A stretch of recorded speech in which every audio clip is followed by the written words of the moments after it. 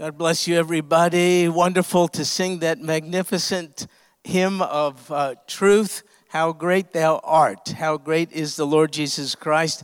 And what a great, great worship leader we have in Noe. Please express your appreciation.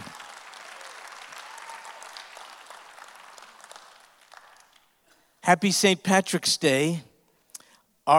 So there's one Irish person here. Hey, way to go. So equal time. Listen, in honor of St. Patrick's Day, we reupholstered all the seats green. Look, you see? So, with all due respect to you, my favorite Irish person is Marty Walsh, who went home to be with the Lord a few years ago.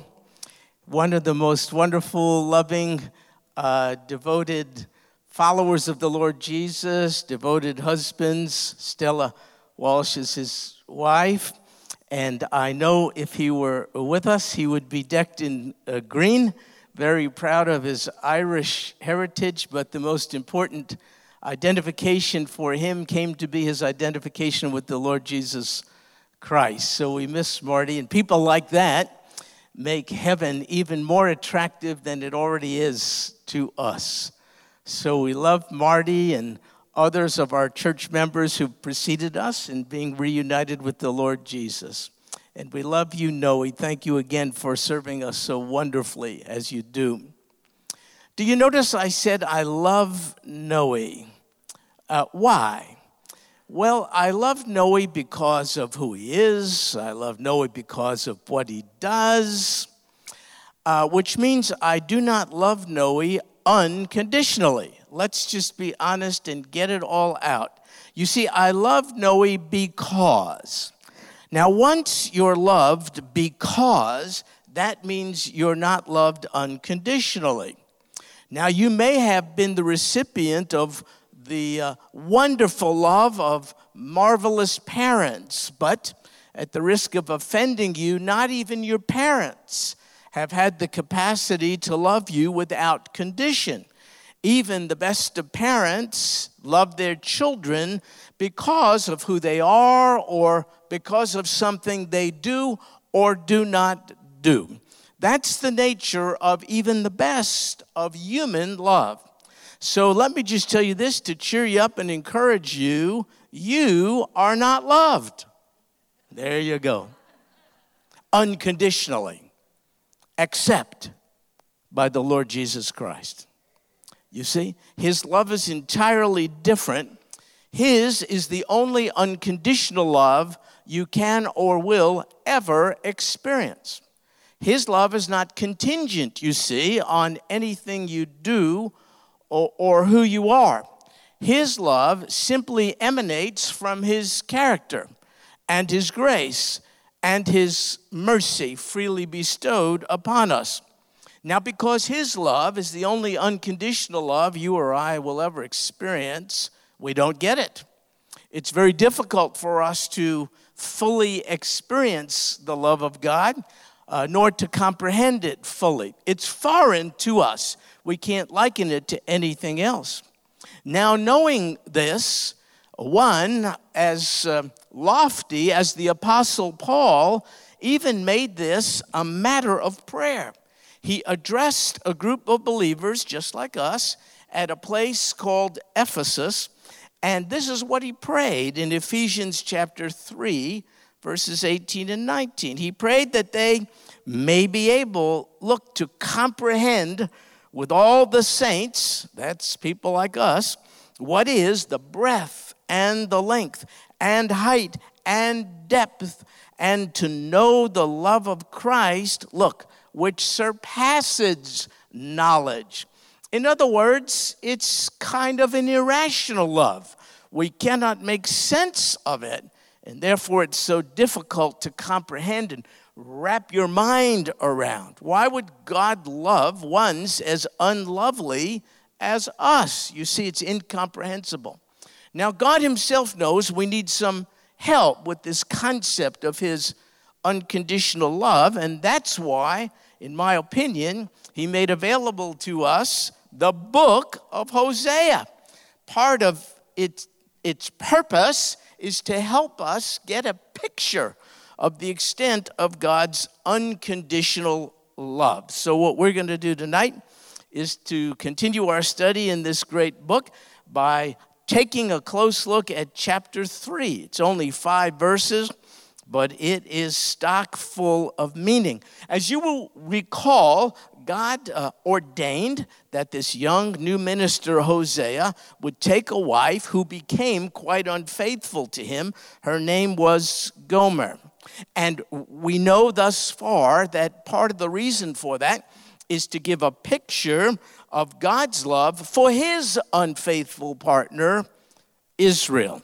And yet, as we go through these 5 verses, you will see that there's nothing at all in this chapter to indicate that either Gomer or Israel did one singular, solitary thing that would even remotely merit the unconditional love either of Hosea for Gomer or Almighty God for Israel, and by extension, us. You see, whoever may be a recipient of God's love is loved without condition. Let's take a look. Hosea chapter 3, verse 1. Then the Lord said to me, the me is Hosea. Here's what God told him to do. Go again, love a woman, that's Gomer, who is loved by her husband. He didn't cease to love her. Yet she's an adulteress. She had other partners. Even as the Lord loves the sons of Israel. So you see, I'm not making this up. The whole picture of Hosea and his unrequited love with his unfaithful partner, Gomer, is meant to be a picture of God's unconditional love for Israel. Though they turn to other gods and love raisin cakes. Now, hang in there. We'll talk about raisin cakes in just a minute. First, notice Hosea is given a command by God to do this. He's told to go again and love his wife, though his wife presently is with another man. How in the world could he do it? Could you please try this on for size and try to get in touch with the intense hurt he must be feeling? Some of you, sadly, tragically, have experienced something just like this. You've been wedded to an unfaithful partner. The intensity of the pain you experience, is beyond words. Think about Hosea's experience. Think about his anger. You could understand it, so could I. He betrothed her, they exchanged vows, and she's off with someone else. Think about his anger. He cannot possibly, folks, feel love towards his wife at this point. And yet, in spite of his feelings, God told him to do something which he could do by sheer force of will. So it occurred to me that thoughts and feelings are indeed wonderful servants, but they're horrible masters. And too many of us cease to do the right thing, the thing God wants us to do, because it doesn't feel good to us. We don't feel right about it.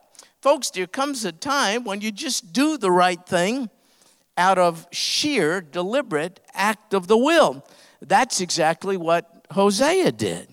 Now, I want you to see a contrast here in verse 1. Look, the Lord loves the sons of Israel, though they turn to other gods and love raisin cakes.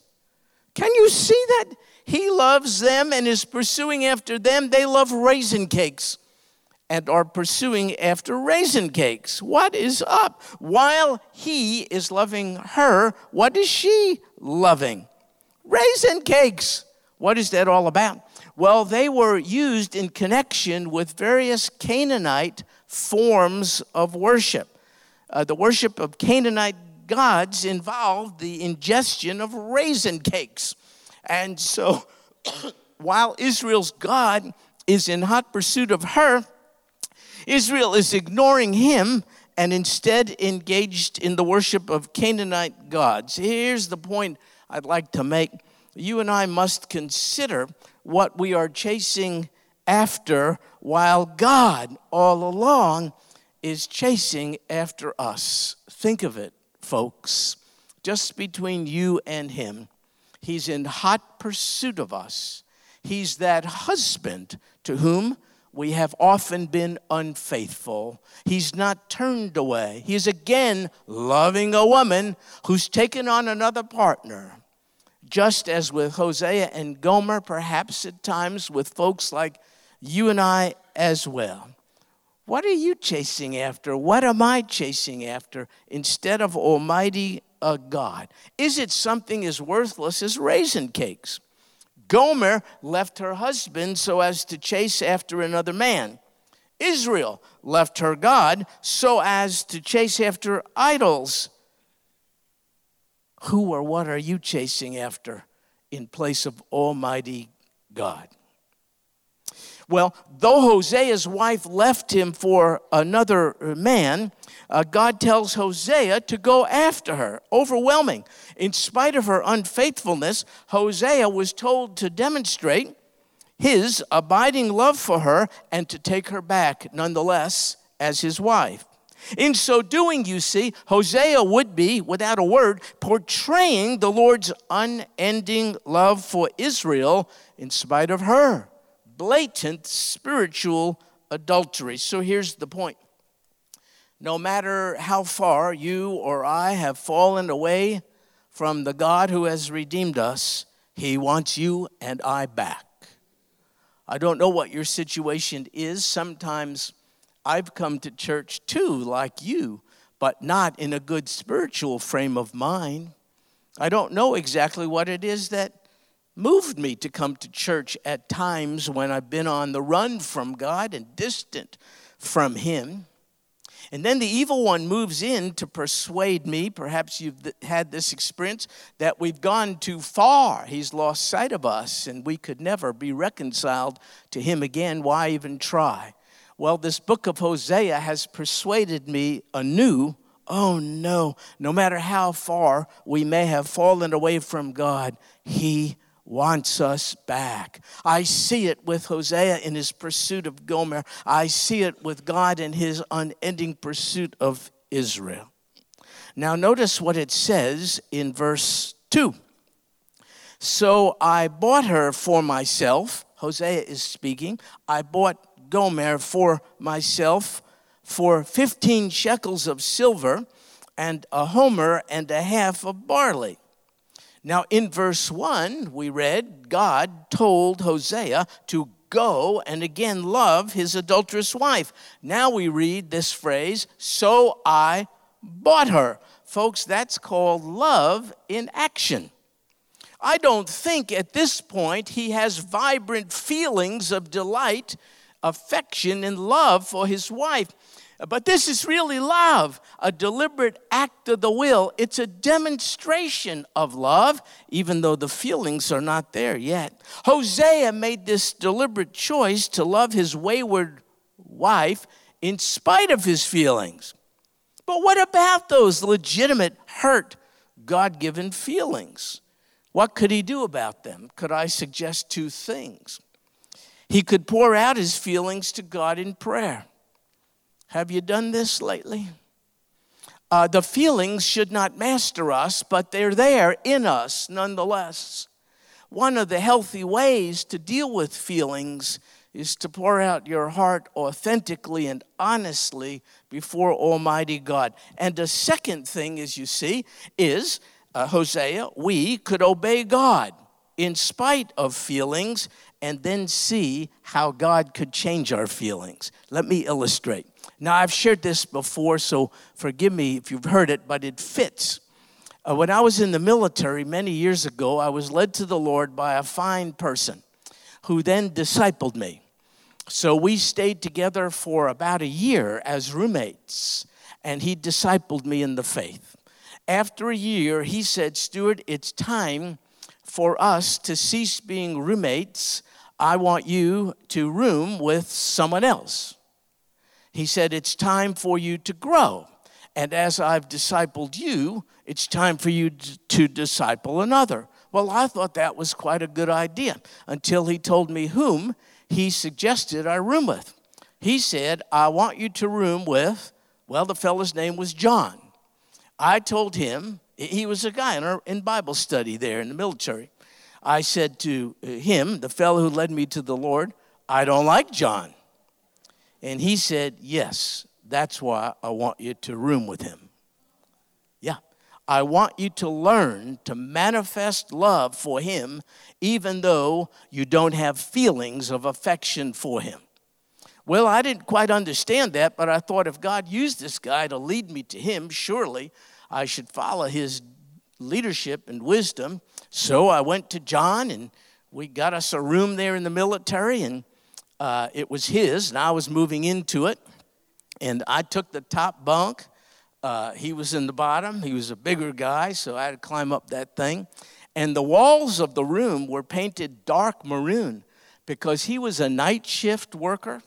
And so to sleep during the day, he painted the walls real dark. Well, this was horrible for me to live in there. It was like a cave. So we came up with a compromise to repaint the room, not white, but some kind of off-white color. And I thought this would be a good project we could have in common, and it would affect kind of a bonding between us. So we set up a Saturday morning. I told him, I'll get the paint, I'll get the brushes, and let's just, meet together Saturday morning, whatever time it was, and we'll get this thing painted. Well, I'm there at the room at whatever time it was. Saturday morning, I purchased all the equipment. I didn't ask him to contribute to it. And 1 hour goes by, and 2 and 3 and all the rest, and he's not showing up. And I thought, well, let me just get started. He'll be here sooner or later. Well, late in the afternoon, it was about 5 o'clock, I finished painting the whole room, and this creep blew me off. He didn't show up.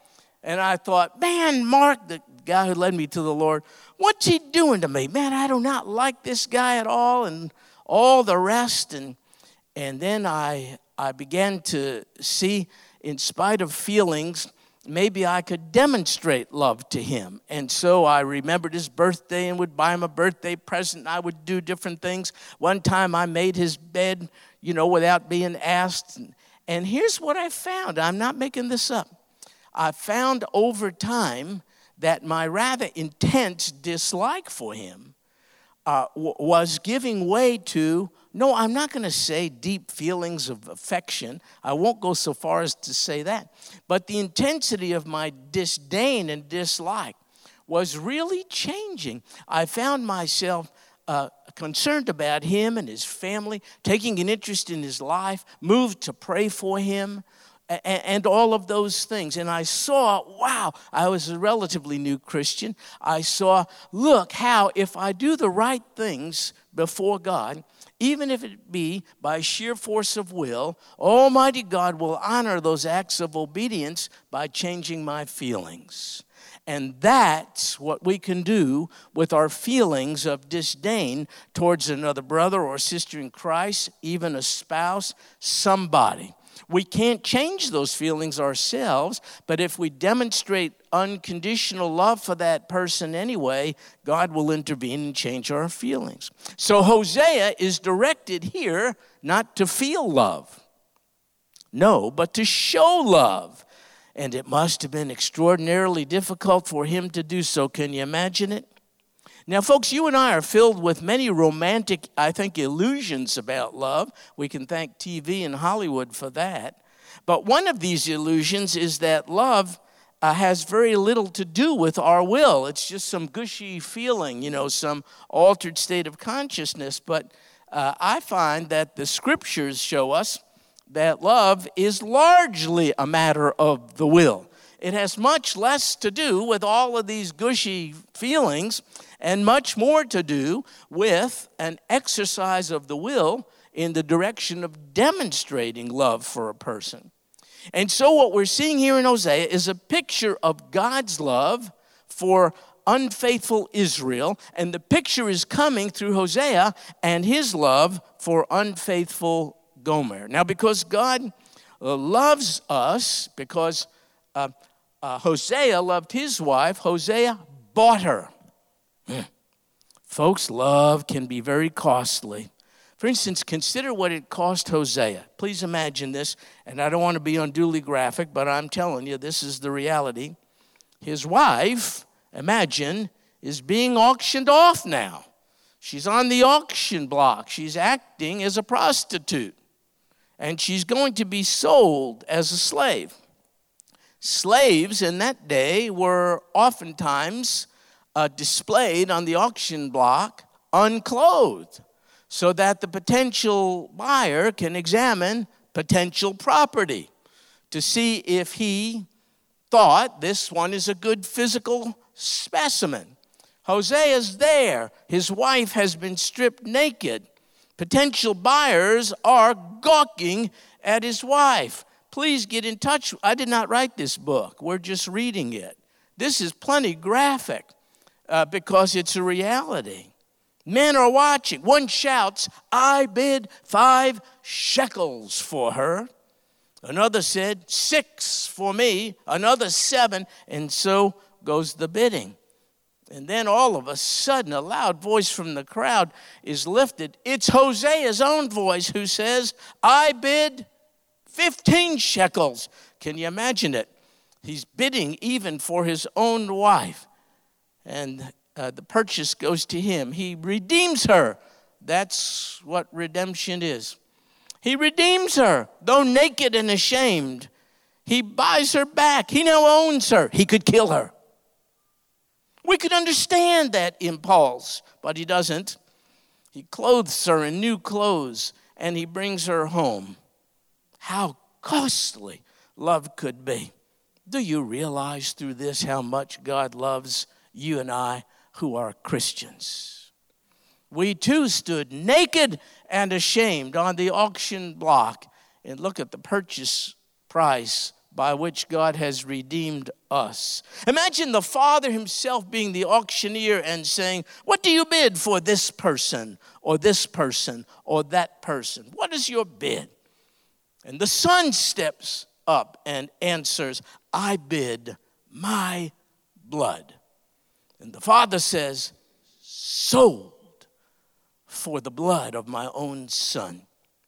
And we've been bought.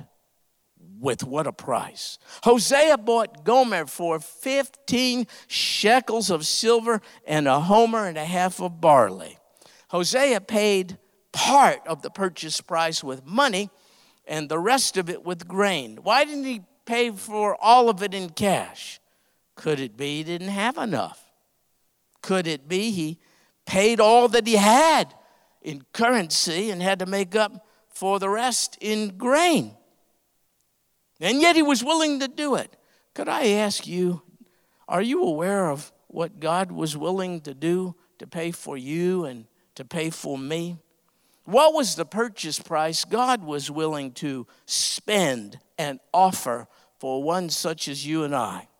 God redeemed us from the auction block, just as Hosea did his wife, and he did so with the very blood of his only begotten Son. He had every right, therefore, to do with us what he wants. And what did he do? He clothed us, and he said, "Now come with me. Be at home with me. I desire a relationship with you. All your stuff is cast behind my back. I've clothed you now with garments of righteousness." It's so hard to internalize. I need the reality of Hosea's experience with his own wife. I need that picture to help me internalize the concept, don't you see, of God's unconditional love. You've never experienced it by any other human. This is not natural love. This is supernatural love, and that's why we need help getting it. Folks, our purchase price tells us what we are worth to God. Are you a Christian? You've been redeemed by the blood of the Lamb of God. Now look at verse 3. It says, "Then I said to her, you shall stay with me for many days. You shall not play the harlot." Hosea here is speaking to his wife. "Nor shall you have a man. So I will also be toward you." These are the terms of the reconciliation. Why? Because though Hosea's love is tender, it's also a disciplinary love. So too God's, with reference to Israel, so too God's with reference to us. And so there are guidelines given for the restoration of the relationship. Here's one of the guidelines. No other relationships, says Hosea. No sexual activity with any other man. That's what he says. In fact, some say, I think they're onto something, that there was for a spell no sexual activity even between Hosea and Gomer. You say, what? Why? They're married.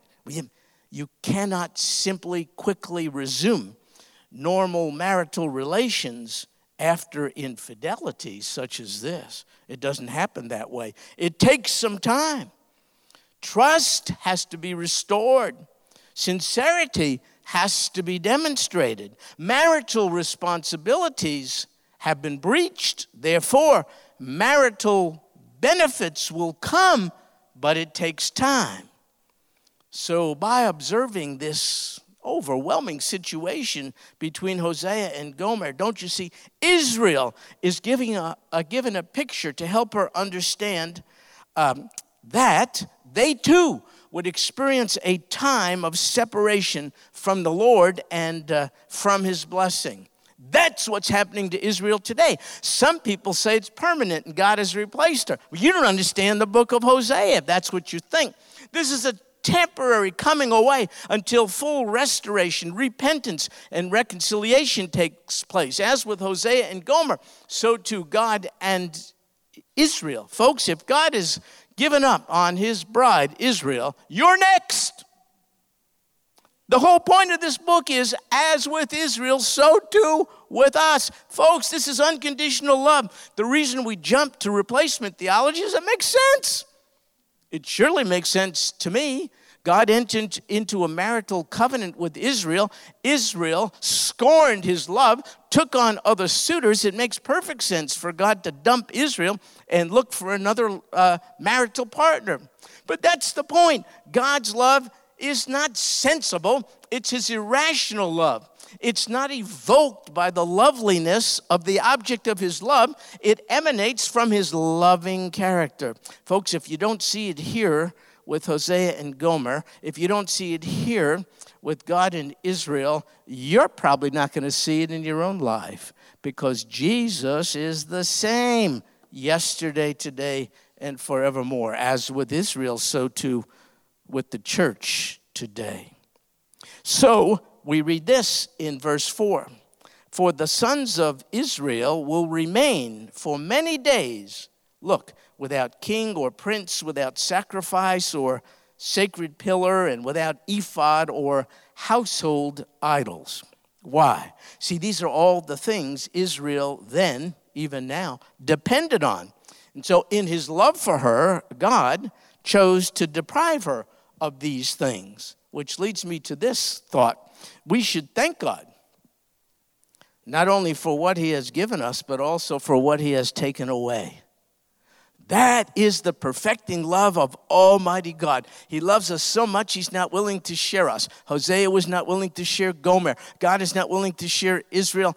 God is not willing to share us who are his under the new covenant. Therefore, he's willing to subject us to times of deprivation so as to motivate us to come home.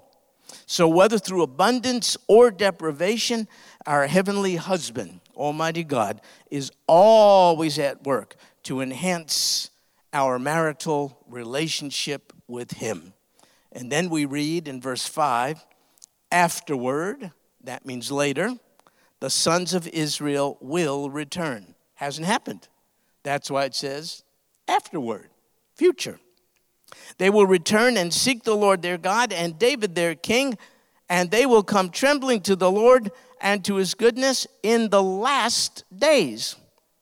Can you see how this militates against replacement theology? Folks, I'm beating this thing to death, because if you think God's replaced Israel, then you're probably prone to think at some point he's going to replace you. Don't do that to yourself. Replacement theologians miss the word afterward and the words in the last days. They're looking to Israel's spiritual status now. She's a spiritual harlot. Jewish people are committing spiritual adultery. I know that. But that's not the end of the story. I didn't write this. Afterward, and in the last days, they'll come trembling to the Lord and to his goodness. That's what it says. Help me to believe this. Well, that's why God gave us the picture of Hosea and Gomer. So, you see where it says they'll come not only to the Lord their God, but also David their king? Well, we're not just talking about David the shepherd boy here who became king. We're talking about David's greater son. What's his name? Yes, King Jesus, absolutely. So, folks, if you look at this carefully, this chapter portrays, through Hosea's marriage to Gomer, Israel's past, present, and future. Here's what I mean. Israel's past has been characterized by idolatry. You have to admit that. Israel's present is characterized by distance and deprivation. That's true today. And Israel's future will be characterized by repentance and restoration. Why is that important? As with Israel, so to anybody who calls upon the name of the Lord Jesus Christ. That's what's so important about us getting this right.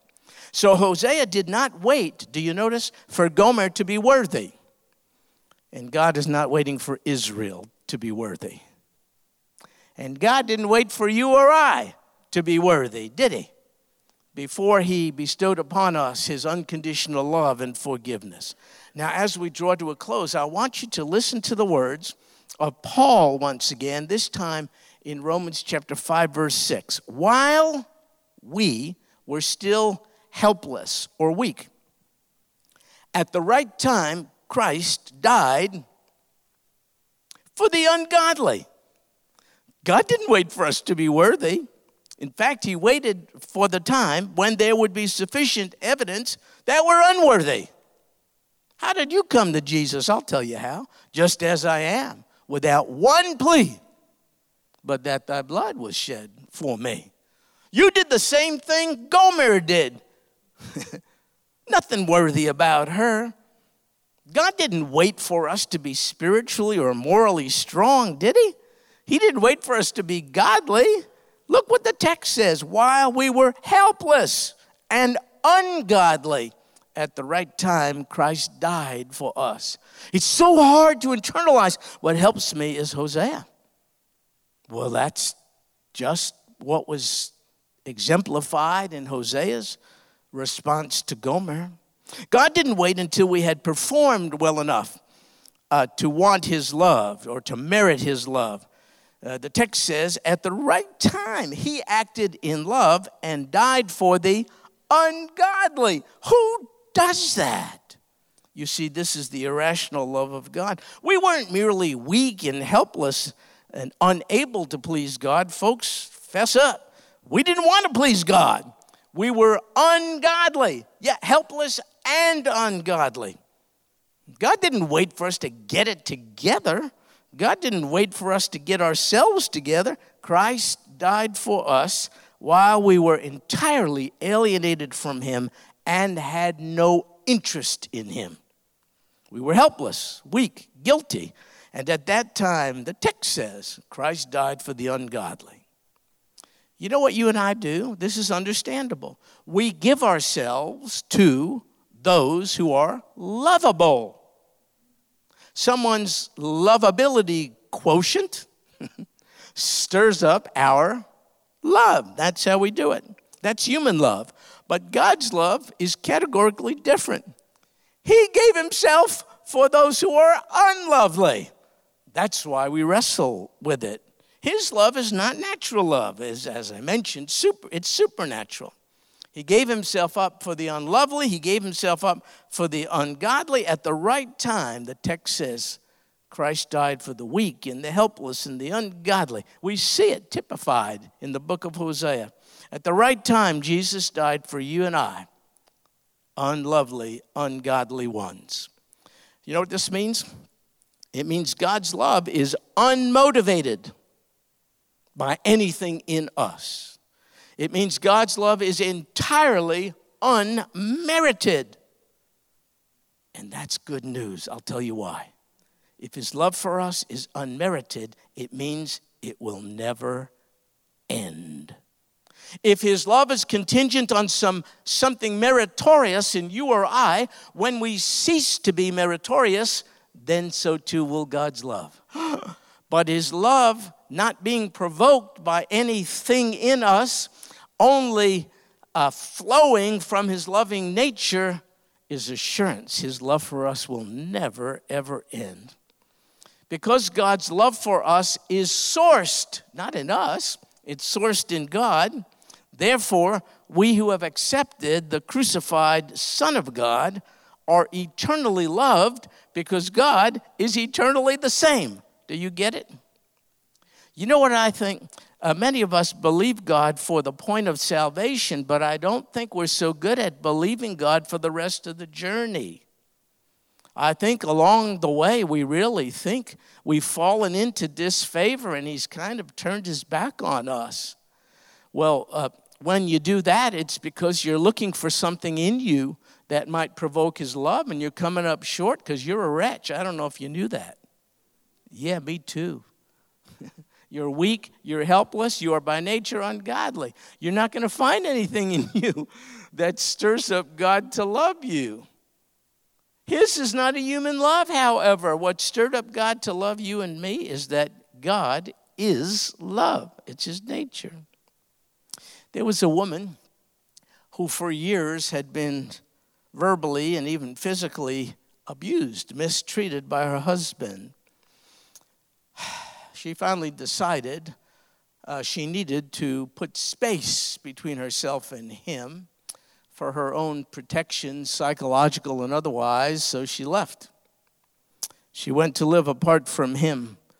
Over the course of time, he realized his wrongdoing, became broken and rather repentant, and began to write to her several letters, but not a one was responded to. Finally, one day, he went in person to find her. She was staying at a kind of a dingy, rundown motel room. He knocked on the door, and she opened it, and at that point, he asked her to return home with him. And much to his surprise, and perhaps ours, she said, "Yes, I'm willing to do so." He was taken aback and said, "I don't get it. I've been writing to you for months, and you never responded. Why are you now agreeing to come home?" And she said, "Well, you see, those letters of yours were just words, but this time you came in person." Folks, what we got from Jesus is not just words. He came in person. Don't you see? He's exemplified in what Hosea did. Hosea went to his unfaithful, adulterous wife in person. Almighty God has come to Israel, his unfaithful, adulterous wife, in person through her own Messiah. And Almighty God has come personally to each of us in person, not just as a statement, a verbal statement of his love, but as a demonstration of his love. What's the point of all this? Folks, God came for undeserving ones. That's you, and you always will be, and me too. But this is the very unconditional love of God for all who accept it. That's the bottom line, isn't it? Are you willing to accept through Christ Jesus? Are you willing to accept the unconditional, irrational, eternal, never-ending love for God, which exists in spite of you, is not contingent on anything about you, good or bad? It's simply because God chose to affix his love upon you, who by faith have expressed a willingness to accept his only begotten Son, the Lord Jesus Christ. Let me do something as we close. Can you stand, if you don't mind? Just for a brief time. I'd like to give you just a silent time, just a few seconds. Would you think on the love of God? It's so different than any you've experienced. Would you think on it just for a few seconds? Would you thank him for it? Or maybe what you need to do is ask him to help you experience it. Would you maybe for the first time say, "O God of love, who in your love has provided me with the inexpressible gift of forgiveness through Jesus, your Son." Maybe you'll want to say, "I accept you, Lord Jesus." Maybe you'll want to acknowledge that as Hosea went in person after his wife, the Lord Jesus came in person 2,000 years ago to suffer and die on a cross, to be buried and then to be raised from the dead. Maybe you want to acknowledge, "Oh my goodness, Lord Jesus, now I believe you came in person for me. Come into my life. Let me be enveloped from this day forward in your unconditional love for me, and by thanksgiving, help me to love you more." Take some time, would you please, and then I'll close us in a word of prayer.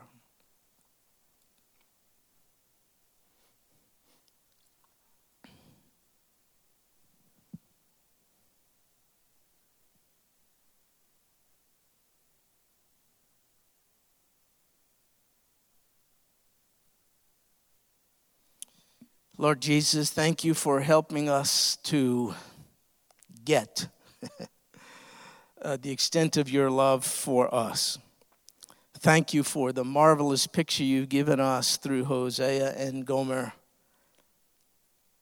Thank you that as he went in person to redeem his wife, so too you've done the same for us.